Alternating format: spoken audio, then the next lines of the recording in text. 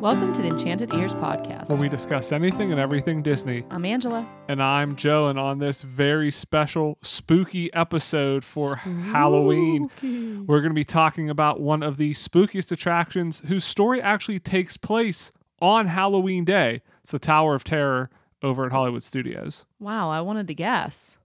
As if I don't know. I was going to say you should know. So, about.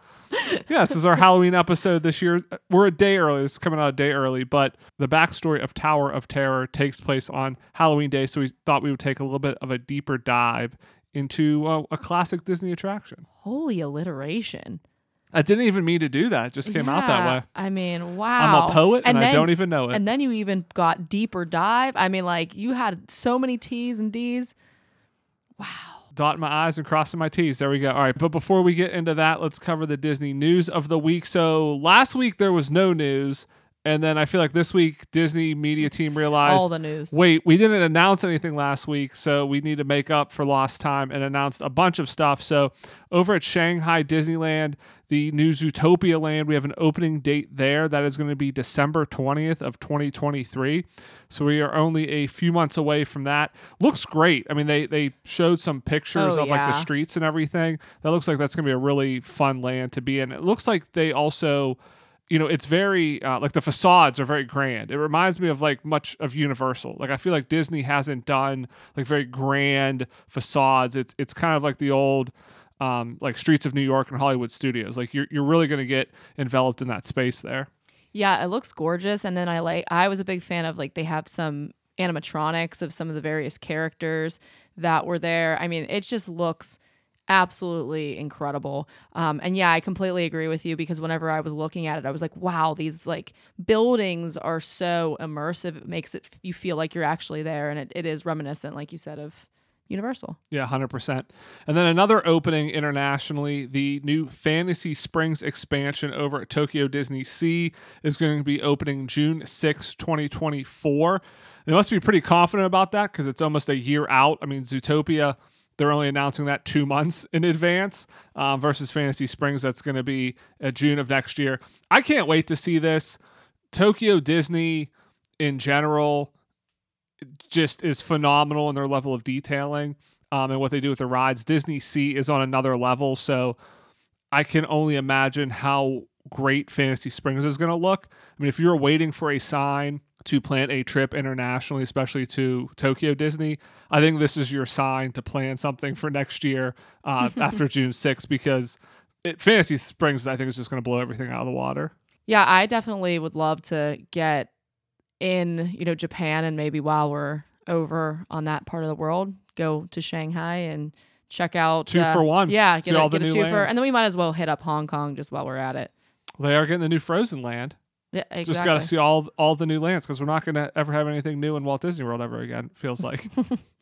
And then for the Disney Treasure, they revealed that there's going to be a Haunted Mansion parlor lounge. So I think this is on the Wish, there's the Hyperspace Lounge, which is themed to Star Wars. So I think this is kind of like in the same space. So it's kind of a smaller lounge, but on the Treasure, it's going to be themed towards Haunted Mansion. I don't know. Part of me feels like I can't keep this stuff straight. So whenever this was announced, I was like, oh, that's cool. They're showing some more details about this, but I don't think they ever officially announced that there was going to be a Haunted Mansion bar on the ship before. Like, I feel like sometimes there's so much Disney news, I can't remember if Disney's already announced it or not, and this is just like additional details, but I think this is new. So everybody was very excited about this. It looks great. The Donald chair apparently has found a home. They took it from the Haunted Mansion in Disney World and they put it on the ship. I kind of feel like they need to have it behind a rope because I feel like it's going to get messed up. On. Yeah, like hopefully they have like 100 of these things because I feel like people are going to sit on it and it's just going to have wear and tear. But what I loved is they're calling the non-alcoholic drinks sympathetic libations, which I think is great. Which is spot on. I mean, this just looks so classy from beginning to end. It's like a continuously running show, so it loops. So there's not a like you don't have to come in at set time. Well, because it's a lounge. I mean, it's basically you go get something to drink, something to eat, but Yeah. Right. It's just, it sounds really interesting, and it's going to be, again, like an addition to the story. So, I mean, I think this is going to be super popular. I think it's going to be really hard to get in. Yeah, I mean, the Hyperspace Lounge on the Wish is extremely difficult to get into because it's a small space. It doesn't hold a lot of people. So I feel like this is going to be the same way. But it's interesting because, you know, you have like levels of the fandom, and I feel like getting excited over a bar themed to an attraction, not even like a movie or an IP. This isn't Marvel or anything. This is just an original Disney attraction. That's like the deepest level of fandom, because I feel like people went nuts over this. I was like, I want to be on the ship now. Like I really had no desire necessarily to take a cruise on the Treasure, but when I saw this, I was like, I need to go on this ship. When can I book? I need to be in the Haunted Mansion bar. Yeah, I want to go hang out on the ship. It sounds awesome. Yeah, for sure. And then probably what was the most confusing headline of the week, it's Disney is bringing back Enchantment. And I think we all collectively went, what? What are you talking about? But reading further past the headline is that for the after hours events at Magic Kingdom in 2024, so like they announced, you know, after hours nights from January through April, select nights, they're going to be showing Enchantment as part of that event. So Happily Ever After is not going anywhere. That's still going to show nightly. But if you're going to one of these after hours events, you can actually see both shows. So you could go early and see Happily Ever After, and they're going to be showing Enchantment during these shows. So I think that's cool. It's a nice way to have another fireworks show. Those are always big draws, especially in these, you know, after hours events, to kind of pull people back to the middle. And, you know, that way they're not just showing Happily Ever After twice. You can kind of see a different show, and maybe people will start to like Enchantment again, and they can kind of rework it. I don't know. I mean, is it going to make it seem worse or better seeing it that close to Happily Ever After? Well, I actually, I think that would be really fun to kind of be able to compare and contrast the two. Within a few hours, you'll be able to see both of them. Right, and I think it's just going to prove just the utter superiority of Happily Ever After. I think so, but it's cool. I mean, another fireworks show. It's a nice thing to have. It's a bonus. So yeah, this is good. I think that but it was really funny scrolling through their comments because people were freaking out because they only read the headline. The headline was like, Enchantment's coming back. And I even was like, what are you talking about? Like, I had to like look at the article because it made no sense. I'm like, wait, why is Happily Ever After can't be going away? Happily Ever After back. We just went through all of this. Yeah, but I mean, it was like at the very top, and then the next paragraph on their like release on Instagram, at least where I saw it, it said right there that it was for the after hours events only. 100%. All right, so let's jump into our main topic, talking the Tower of Terror. Oh man, more alliteration, so beautiful. And most of this is based on the Walt Disney World version, but as we kind of talk about the history, we'll talk about some of the other versions as well. And a lot of this comes from the book A Magical Half Century by Christopher Smith. We actually interviewed him a couple years ago, so go check out that episode if you're interested. But he wrote a book about the 50 years of Walt Disney World, and there's a whole chapter about the Tower of Terror in here. And there's a lot of stuff that I didn't know, so I thought it was really interesting. Thought we'd kind of do a bit of a deep dive, pulling some information from the book. As well as, you know, some other sources. But as I kind of mentioned at the top of the show, the incident that takes place in the Tower of Terror. And so again, this is now specifically the Walt Disney World one because California is no longer Tower of Terror or Twilight Zone. You know, Tokyo's not Twilight Zone. I guess Paris, may still potentially be because that's Twilight Zone. But it takes place on Halloween 1939. So, kind of right on cue here with our Halloween episode, kind of all ties in with some beautiful synergy as well. But going back to the origins of Tower of Terror, Hollywood Studios opens in 1989, and it does well, but is very much like a half-date park. There's not necessarily a ton to do there. And, Michael Eisner, we've talked about this. It's kind of like the expansion era. He's trying to turn Florida into a vacation destination, hence the third park, hence all the hotels. He's trying to get people to stay longer. So, very quickly, they decided they needed to expand Hollywood Studios. They needed to add more attractions. They needed more stuff to do to keep people in the parks for a full day to kind of, flesh out what's going on in the parks there. Yeah, I think this was a great idea. This is a really good concept. And I'm thinking about, the time era. I mean, these kinds of rides were pretty popular. I know that our local theme park had like one of those quick drop type rides. Nothing like the Tower of Terror, but I mean, I know that they were pretty popular, but this one really like has that staying power, and then the story that they built around it is fantastic. Yeah, and before they settled on the Twilight Zone and this whole ride system, there was a couple different ideas that Disney went through. So one of the ideas was to have like that whole area of the park themed around Roger Rabbit, and it was going to be Roger Rabbit's Hollywood. So the whole area was actually going to have multiple attractions themed for Roger Rabbit. So there's going to be a dark ride. They were looking at doing a simulator like Star Tours. Like once they came out with Star Tours, that could be a whole other episode we could do, because once they invented like the Star Tours simulator, it basically became every ride after that. They're like, why don't we just do it like a Star Tours simulator? Like the simulator rides became very popular. Well, it's like Universal in their particular ride system. Well, that's true. You have like Transformers, you have Spider-Man. Yeah, they're all similar. They ultimately, obviously didn't make this one, but that was the idea. Another idea was doing it based on the Dick Tracy movie, so Dick Tracy Crime Stoppers. That was going to be another simulator ride, but that was actually going to be a simulator that then had like movement, so it could feel like it was going over terrain. So it was going to be like Star Tours, but have more movement to it, so it could feel like you were actually like driving over something. Oh, that sounds fun. Ultimately, both of those failed either due to creative issues and box office issues. Dick Tracy did not do that well at the box office. There was also surprising considering the cast. Yeah, there was also a lawsuit over the rights with Warren Beatty. But yeah, this movie, I feel like we need to watch this, because looking this up, the cast was absolutely stacked at who was in this movie. Yeah, absolutely. So you have Warren Beatty, who we mentioned, Al Pacino, Madonna, Dustin Hoffman. Then you have appearances by Catherine O'Hara, James Caan, and Dick Van Dyke. Yeah, just absolutely stacked in terms of a cast here. So I could see why Disney had high hopes for this movie and that they thought it was going to do well at the box office, because again, a lot of really famous people. I mean, Madonna, that was kind of like the height of her popularity too, having Madonna in a movie. But it did not do that well at the box office. And again, with creative issues, that ultimately, did not move forward.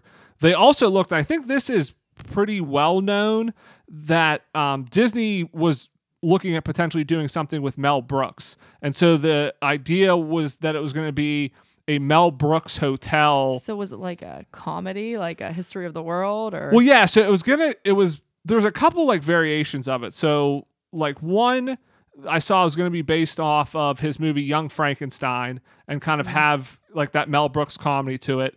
The other one, and this kind of fit in with the studio's theme, is the idea is that you are going to be on a movie set. So again, it kind of fit in with the theme of Hollywood Studios filmmaking, but that Mel Brooks was shooting a movie, but he had it in a real haunted hotel. As you go through this, the spirits come alive, and that's what causes kind of the calamity in the ride. Oh, okay. I was going to say, because this would be really funny if he went to shoot a movie and he was trying to be funny, and then the hotel just happened to be haunted.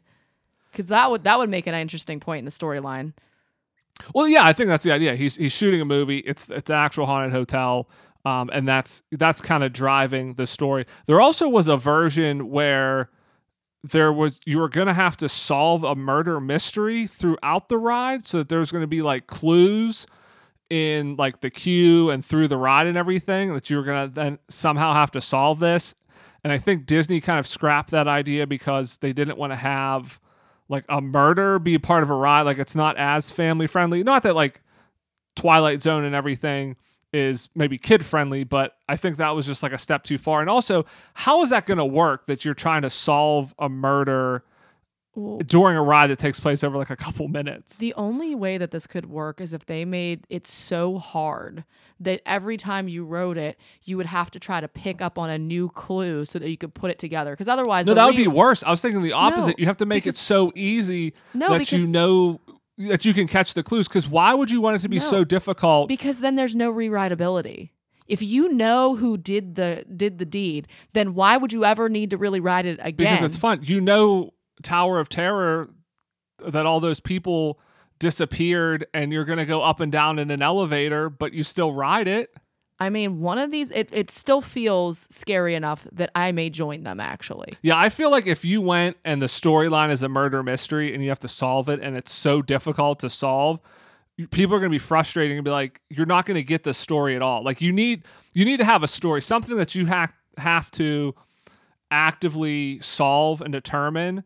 I feel like that's part of the problem. It's like, how are you going to do that in, again, a 3 or 4 minute ride? I think you'd have a lot of frustrated people there. I see what you're saying to try to get people to come back, but I feel like there's just a lot of issues with making that work correctly. I think that maybe that time frame, so very much like Mel Brooks, and was very much, 90s, like early 90s, and that would have been really, really popular. I feel like the murder mystery thing would be very popular now because people have the like To Catch a Killer boxes that you can get, and I feel like murder podcasts are big. That's not the right ride system for it. I feel like it would do better if you had like something like Mickey and Minnie's Runaway Railway, yeah. where it's slower, it's a trackless ride. To your point, you can go into a room and there's clues everywhere, and so then you want to go back again because maybe this time of the ride you look at the right side of the room versus the left side. I mean, Tower of Terror, you're moving so fast. How are you going to pick up any clues? No, that is part of the exercise. You have to have eagle eyes and the ability to just stabilize in your the dark. vision. It's basically all in the dark. Yeah, so. you also Okay. have to be part cat. All right. It's night vision. You're going to have people wearing night vision goggles, And then they fly up in the air and smack somebody else in the face. filming with like slow motion cameras and stuff. They'd have to have all these bands. Like, you can't bring your AV equipment on the ride. Yeah, this on a lot of levels. It's getting so much better now. I really see now why Disney did not go this path. Because a lot of issues here, especially in the early 90s. What's interesting is you mentioned free fall drop rides, like a lot of other amusement parks have them, and this was actually something Disney was looking at for Disneyland Paris. So again, they're looking for something at Hollywood Studios. They're kind of talking to a lot of different people. They're looking at dark rides, different things. But then over at Disneyland Paris, they were looking at a free fall ride. This was going to be in Frontierland, and it was going to be called Geyser Mountain, and it was going to be a roller coaster free fall where it sounds like it was a roller coaster, but then you were going to be shot up a vertical shaft. So that was going to be like the free fall element of it. Not sure how all of that would have worked and pieced together, but I guess, hence the name Geyser Mountain, something you hit a geyser maybe and it shoots you up in the air. But that would have been something quite interesting. But with Disneyland Paris's economic issues when it first opened, they obviously decided not to put more money into it and build that ride. But since they were kind of developing, a free fall ride, they were looking at these drop rides. They ultimately decided to do that at Hollywood Studios. And I think that's kind of when they started looking, like we talked about with Mel Brooks, it was going to be a hotel, something like that's where they started getting the hotel idea, the free fall ride. And then once Mel Brooks fell through, they decided to go with the Twilight Zone as their theme for the Tower of Terror there. Interesting. I do kind of wonder, okay, just to play in this sandbox just a little bit longer. Haunted Mansion strikes this interesting balance between humor and scary. So I almost do wonder if Mel Brooks, if it had gone that route, what they would have ended up with.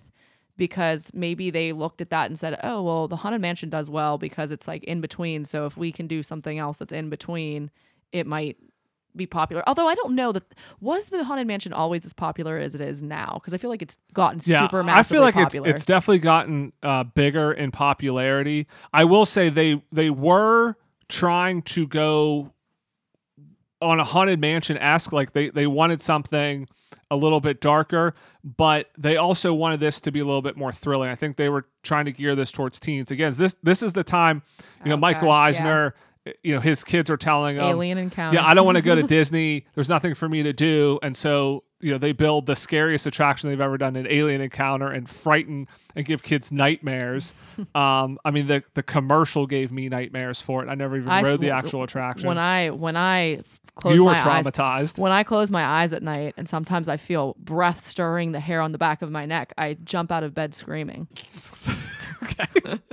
I don't know if that's ever happened. I guess I sleep through that. Well, you would sleep through a train going through a room, so believable. Indeed, I would. So yeah. So they were going for something a little bit darker, a little bit more thrilling. Even Twilight Zone. I've never really watched the old Twilight Zone episodes, but we'll get to this in a little bit, like some of the details and nods to the Twilight Zone and some of the episodes. But the original Twilight Zone, it sounds cool. Like I'm not a big person into like very scary movies. Like I don't watch like horror or scary movies, and I've always thought of the Twilight Zone as something like scary, but it's very much more, it's kind of like Black Mirror is now, where it's scary in that it's kind of like an odd twist on reality and not necessarily like frightening in all aspects. It kind of makes it, I think I watched a couple episodes. I don't know when I did this, but I definitely have some like recollection of watching some of this, but it does remind me very much of like a Ray Bradbury kind of story, almost like Fahrenheit 451. What if firemen actually started fires? Like it's just, yeah, that's like toying with reality as we know it a little bit and changing it. And so it becomes like, it kind of makes it a little dystopian in that effect. So yeah, it has like that cool, eerie, like Ray Bradbury Poe-ish sort of feel to it. Edgar Allan Poe would have been a good theme for the Haunted Mansion. So good. Poe Hotel. Oh, that would have been good. Disney needs to do that. Isn't he in the public domain now? Oh, 100%. Well, he Disney. is, because Let's look at Wednesday. My kids, I wore a Nevermore shirt today, and my kids asked me if it was from Wednesday. 100%. Had to educate them on that Love one. it from Wednesday. But you mentioned the Haunted Mansion. Interesting connection with the Tower of Terror and the Haunted Mansion. So the child actor who is part of the ride's pre-show is voiced by Kat Cressida, who also voices Constance Hatchaway in the Haunted Mansion. So she voices both of those characters on both those rides. I don't understand this, because how can she have a child's voice, but then you said she's a child actor? Yeah, the child. So who's voicing the child? She's okay. So you mean the full-grown woman actor who voices the child? Who voices the child? Okay. Yeah, who voices the child in the ride's pre-show also voices Constance Hatchaway. Okay. So a fun little connection there. All right. So little piece of trivia. Yeah. Yeah, I didn't know that. So that's on your next Disney Trivia Day. You can remember that name and you'll be good to go. Tower of Terror ultimately opens in 1994. It opens July 22nd, 1994. And this is another fun fact. This is something I did not know, that when it opened, it actually only had one drop. So it was just a straight kind of free fall drop ride. Now, you are falling faster than a free fall because they have like the giant motors that pull you down faster than a free fall. I looked this up. According to Wikipedia, the motors are 12 feet tall by 35 feet long and weigh 132,000 pounds. So imagine, I mean, that's basically like the size of like a first floor of like a house. I mean, it's like a bus, 35 feet by 12. I mean, that's how big these motors are that are powering the elevators in there. I was amazed that they were that big. Okay, so maybe you since your memory is better than mine, and I just thought of this. You made me think about it. Wasn't there like some story about how Disney went to like the elevator company? It might have even been Otis, and just because they basically had to go to the elevator company and say, we want this to fall faster than an elevator should. And they're like, so you want a broken elevator, kind of? Yeah, exactly. Like take all the the safety things that prevent elevators from falling. Because it actively pulls it down. So it's not actually a free fall. You're actually getting pulled down faster. Somehow that's scarier. Yeah, faster than you would if you just had a free fall, which is what gives you that weightlessness in there. But yeah, they basically had to have them like make these motors. But they're huge motors, and I can see why as they replace them, it's definitely involved because that's quite a piece of machinery. But yeah, interesting. It only had one drop. For the first few years. In 1996, a second drop was added, so then it had two. And then it wasn't until 1999 that we got a third one. And then it wasn't until 2002, so a full 8 years after it started, that it actually became the randomized version we had today. And it's interesting that the ride was that popular, because I feel like why I love it so much, to your point, is that like randomness. You know, like you don't know what's going to happen. That's what gives it the re-rideability, is it's going to be different every time. I feel like if you went on it and it was just one fall, it would be fun still, but I feel like you'd be like, I don't necessarily need to ride that every time, because I kind of know what's going to happen. Yeah, I mean, I agree. And I think a lot of those free fall rides, they seem to have disappeared. And I do think it's because they don't have that randomness of, you know, going up and down. And just, the anticipation is just killer on that ride. That moment where, you know, they're taking your picture, and you know, like the second that or like the second before they take that picture, they drop you. I mean, the anticipation there is so real. I don't know. It's the scariest ride, I think, in Walt Disney World. I mean, it's incredible. Yeah, because then you don't know after that. Yeah, are you going to fall 10 feet? Are you going to fall all the way to the bottom? Are you going to go halfway down, bounce up, bounce down? So yeah, it's just one of those things where it's like it is so scary that it makes you feel alive. Right, and the randomness. So yeah, I find it interesting that it took 8 years to become fully randomized. I mean, even in 1999, so 5 years after, it had 3 drops, which I guess is getting a little bit better. But yeah, it's interesting that just with one drop, it still was very popular. That again, they kind of continued to tweak it and improve on it. You know, then ultimately we got some additional versions, which we'll touch on here in a minute, in some of the other parks, because it was so popular. But yeah, that originally I couldn't even imagine it not being kind of randomized like it is today, just being one drop. I can't imagine it not being there. You know, thinking about this ride not opening till, you said what, 94? Yes. Yeah. So 5 years after the park opened. Right. Like, well, that whole area of the park, I mean, that whole street was basically an expansion. That's why originally they were going to do Roger Rabbit. Like that whole street was going to be Roger Rabbit, and multiple rides over there. It's going to be Roger Rabbit's Hollywood. So yeah, I mean, imagine how small Hollywood Studios was. You don't have that whole side of the park. You basically just have the tram tour. You know, you don't have Galaxy's Edge there. Like it's tiny. It was MGM at the time, correct? Yeah, MGM Studios. So, but yeah, you're right. You can't imagine not walking in, seeing that iconic tower there, and I can't imagine not being the version it is today. And that's the park icon. 100%. Well, you had, I guess, you had the Mickey hat, and you had the water tower. You know, I guess the water tower, that was the icon before. You know, now it's the tower, but the exciting water tower. No, the water tower was cool. The Earful Tower, I love that. And then, you know, with Imagineering, they always go into extreme level of detail, and they're always so worried about sight lines and how things look.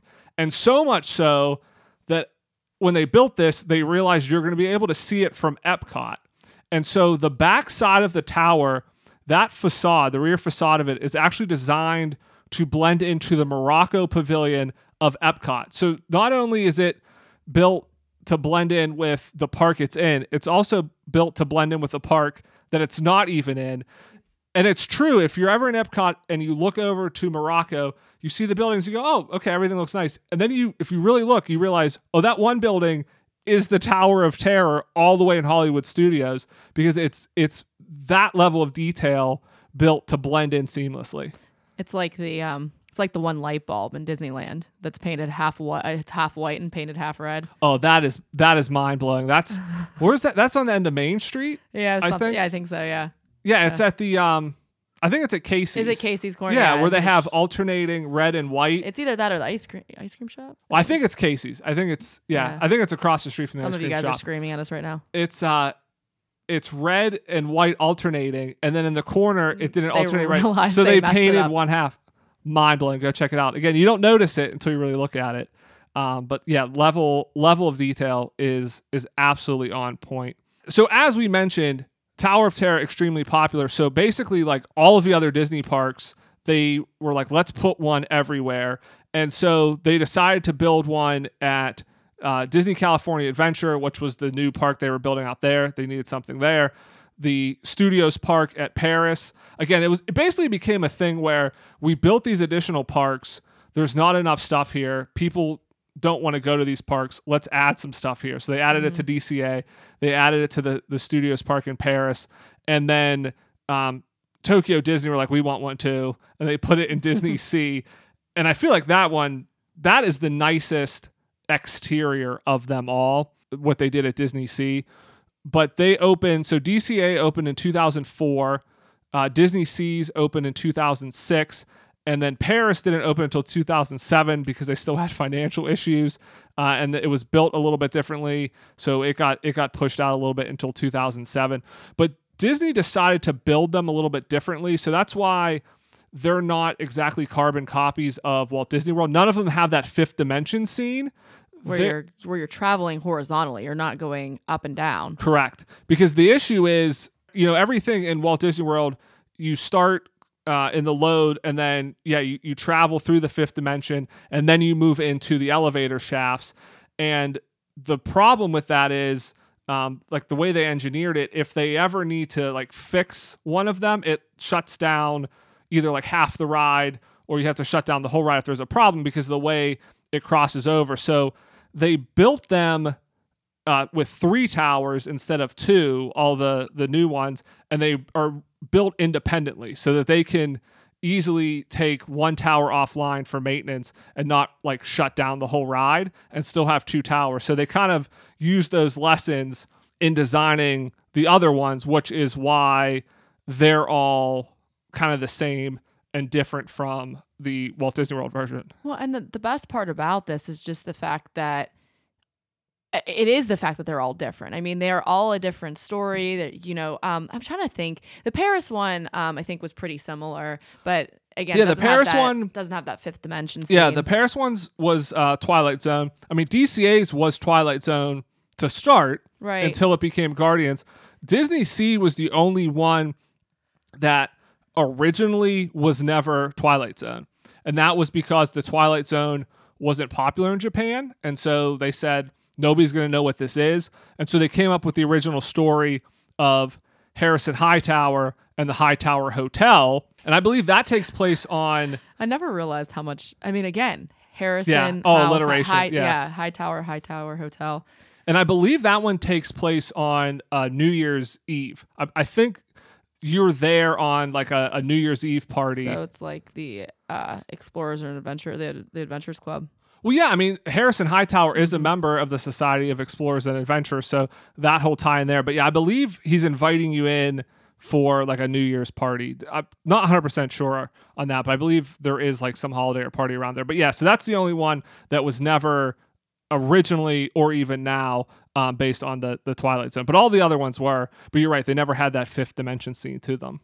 So going back to the Walt Disney World version, so some of the details, again, talking about Imagineering and just the level they go to, and I feel like the Tower of Terror is in a class of its own to a certain extent. I mean, Imagineering always does well, but then there's certain attractions like the Haunted Mansion where they put so much stuff in there that you just keep coming back and finding these little details. Yeah. And you can tell when like they really like an idea, they take it up to another level, they plus it. It reminds me of Expedition Everest. Like whenever you get into the queue in Expedition Everest, there's a lot of like there's a lot to see. Legitimate things. Like I'm pretty sure I've heard stories of how like Joe Rohde was. Oh yeah, a lot of that's like his Nepal, stuff. Yeah, that's like he just collected that and brought it back. And like all of his things fill the lineup and make it seem very legitimate. Well, it's authentic. And authentic. Very and authentic. So it just adds like a certain level of specialness to it. Right.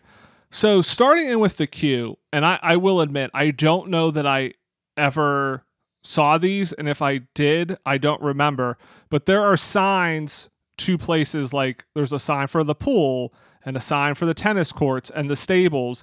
Again, just kind of building out that hotel. Again, this is a hotel from the 30s, old Hollywood, so you're gonna have things like pools and tennis courts. So signs for that in the queue. I'm gonna have to check for that next time we go, because again, I've probably seen them but don't remember. But the other thing I thought was interesting, and this is from the book, is that there's a sundial in the queue, and it says, it's kind of faded, but it says your next stop, the Twilight Zone, and it says minutes from this point, and cast members can actually move the sundial to equate to the number of minutes you have left on your wait. Now, I don't know that they do this all the time, but it was a cool feature that they built in there of like, hey, you have 15 minutes to go from this point if you looked at the sundial. Again, I don't know that I kind of remember the sundial. I don't know that I've ever read the text around it, but that's what it says. And it's a cool feature that if the cast members want to do that, they can adjust that. That's fun. I like that idea. I don't know. I just, the hodgepodge of some of these things, just, again, like just making it seem like it's so curated. It makes it seem very legitimate. Like even, once you get inside and you see all of the things, and I've heard that all of that stuff is glued down because people like tried to like pick it up and touch it. Oh yeah. I mean, in the lobby, I mean, they added coffee stains and tea stains to the place settings to make it look lived in. They have two champagne glasses and a diamond ring sitting there to show you that there was an engagement celebration when the night all of this crazy stuff happened in the hotel, and these people just vanished and everything's kind of left here. Oh, okay. I was thinking there was a celebration and then a breakup. She left it there. This though is, I think, the craziest thing, because I feel like my brain, if I was involved in this, I would not. I would like have anxiety over this. So there's a Mahjong game, and they actually had expert players come in and play a game, and then at one point midway through just told them to stop and walk away so that the game looked like people were playing. So it was like it looked legitimate. And again, that everything was kind of frozen. I feel like if I am somebody, who chess or cards, whatever you're playing, and you come in and people go, okay, stop middle of the game. Like my mind would just explode and be like, no, I have to finish this game. I feel like, okay, I would agree to do this if one, you paid me a whole lot of money, or two, you don't have to pay me anything, because I could be like, that's my game. I did that. There. Okay, yeah, you're right. All right. But I'd have to go finish it. My stipulation would be every move that we make, we need somebody doing a secondary game on the side, doing all of the moves. Yeah, because I'd have to go finish it. Yeah, we can finish the game on the side, but you have a legitimate. I feel like they're probably such expert players that they probably just knew who was going to win anyways. They probably were like, okay, done. Up 5 moves. Yep. Yeah, you had me. Okay. Yeah. Because I feel like that's how like chess players are. Like you can just play in your head and you just know, like in the middle of the game, 7 moves later, I'm done. Yeah. So I feel like you could do that. But yeah, any of those strategy games like that, if somebody is so involved in them, that level of focus seems kind of natural. I don't know. I couldn't handle it, I don't think. 100%. So some of the nods to the Twilight Zone. So this is where, again, I always thought of the Twilight Zone as something like scarier, I think, than it was. But there are a broken pair of glasses in there from Time Enough at Last. And the story of Time Enough at Last is Henry wants to read in peace. So he's tired of being bothered by people as he's trying to read. But then he becomes a sole survivor of a nuclear war. So he's finally alone to read, but then he breaks his glasses. So it's like irony. It's like the stories are like irony like this. Yeah, that's pretty funny. I mean, horrible, but kind of funny. Yeah, so the broken pair of glasses are in there. There's also a fortune-telling device from the episode Nick of Time. It's actually starring William Shatner. Whoa. So William Shatner there. William Shatner, sidetrack here, loves telling stories. Oh that my guy gosh, what a storyteller. He is a great storyteller. We saw him at a convention once, and he just did, like, I feel like an hour off the cuff. He walked in and was like, what am I going to talk about today? Just went straight through and completely wrapped up the story. He circled back to the beginning, tied it all in perfect. For a little bit, you're like, where's he going with all this? And it just tied it in great. Love it. He talked about the environment, how important it is to him. He made it like, because he couldn't talk about, he didn't want to talk about the because of the strike, because of the writer's strike. So he talked about technology, the environment, everything. The environment. It was funny because it was just like, he's like, I get to be up here and talk about whatever I want. So here's what I'm going to talk about today. He should teach like college courses, because I feel like he's a great lecturer. Like it was just amazing. Back on track here though. So he's in the episode of Nick of Time. And this fortune telling device is in there. So the episode is William Shatner's character. There's a fortune-telling device, and he's overcome by fear due to the accuracy of this device. So they're at like a dinner party, and I guess this device is so accurate in telling his fortune that he's basically just paralyzed with fear and cannot continue on because he's so worried about what this device is going to tell him. So that seems like an interesting one too. And then there's a book titled To Serve Man. So that's the name of the book. And it's in the library there. And it's from an episode of the same name. This one is interesting. And again, cool twist with the Twilight Zone. So this is an episode about aliens who come to Earth and ask humans to join them. They seem friendly. Everything seems cool. Humans go to join them. They have, once the humans leave, once the aliens leave, the government has a cryptographer come in to decipher this book that the aliens left behind. And he determines that the title of it is called To Serve Man. And everybody thinks, all right, this is great. The aliens are here to serve us, to help us. But then he discovers it's a cookbook. And so it's To Serve Man. It's a recipe for cookbook. They're going to eat the humans. Phenomenal. What a twist. I mean, that's a cool twist that you did not see coming. That'd be a fun episode. It's an interesting pun because of the word serve having multiple meanings, and it does kind of call into question the fact that we have so many words that have so many like double meanings that you would think that we would just invent other words so that they have separate meanings. Yeah. And I think this plays on too of like everybody's fear that like aliens are going to come and just conquer us. But I feel like this is the most realistic depiction, because if aliens are a super advanced species, they're not going to just come in and conquer us right away. They're going to befriend us and make it seem like they're cool. And be like, oh, we're cool. Why don't you come with us and we'll show you all this technology. We'll help you out. And then twist, they were the villains all along. That's 4D chess move that the aliens are going to play. That's some... Not like War of the Worlds where they come in and eat us and then they get the flu. Like they should have known that the flu was going to be there. You know what I'm saying? Oh, boy. These are the smart aliens in Twilight Zone. So yeah, a lot of fun nods to the Twilight Zone in there. And then in the exit, again, this is another thing I have to check for. So you're exiting through the hotel check-in, but there are carved pumpkins and jack-o'-lanterns in the window of the gift shop. Again, a nod to the Halloween setting of the story of the Tower of Terror. And looping us back in to Halloween. It is Halloween again. Maybe when you're listening to this, but if you're listening to this the day it comes out, Halloween is tomorrow. But maybe if you're a day behind, you're listening to it on Halloween. What a spooky coincidence that is. But yeah, so really a lot of great details. And again, go check out Christopher Smith's book, A Magical Half Century, if you're interested in learning more about the Tower of Terror, or a lot of other interesting stuff about Walt Disney World and their 50 years. We'll put a link in the description. And again, we interviewed him a few years ago when he had one of his other books out, so you can listen to that. But yeah, a lot of like really cool stuff I learned that I did not realize about the Tower of Terror before kind of like researching and diving into this episode. Yeah, I think this is a lot of fun. You know, I wish that I kind of knew a lot of this going in when we did the Tower of Terror run a couple years ago. I mean, I think that I was still in my, I don't really like that ride phase. I want to ride it again. It's becoming now, and I think this is why Haunted Mansion's so popular. There's so many Easter eggs. There's so much lore behind it. You want to ride it and see it. I want to go now. I want to see the broken glasses. I want to see, you know, the champagne glasses and the coffee stains on the placemats and all this sort of stuff. Like, I want to go now and like investigate what's happening in this ride. When do you think? Because I feel like the Haunted Mansion is having its moment. Do you 100%. Think whenever, you know, there's supposed to be a movie coming out about the Tower of Terror. Yep. Do you think that's gonna be the Tower of Terror's moment? Like, I feel like it's gonna have a moment. I feel like the Tower of Terror is very popular.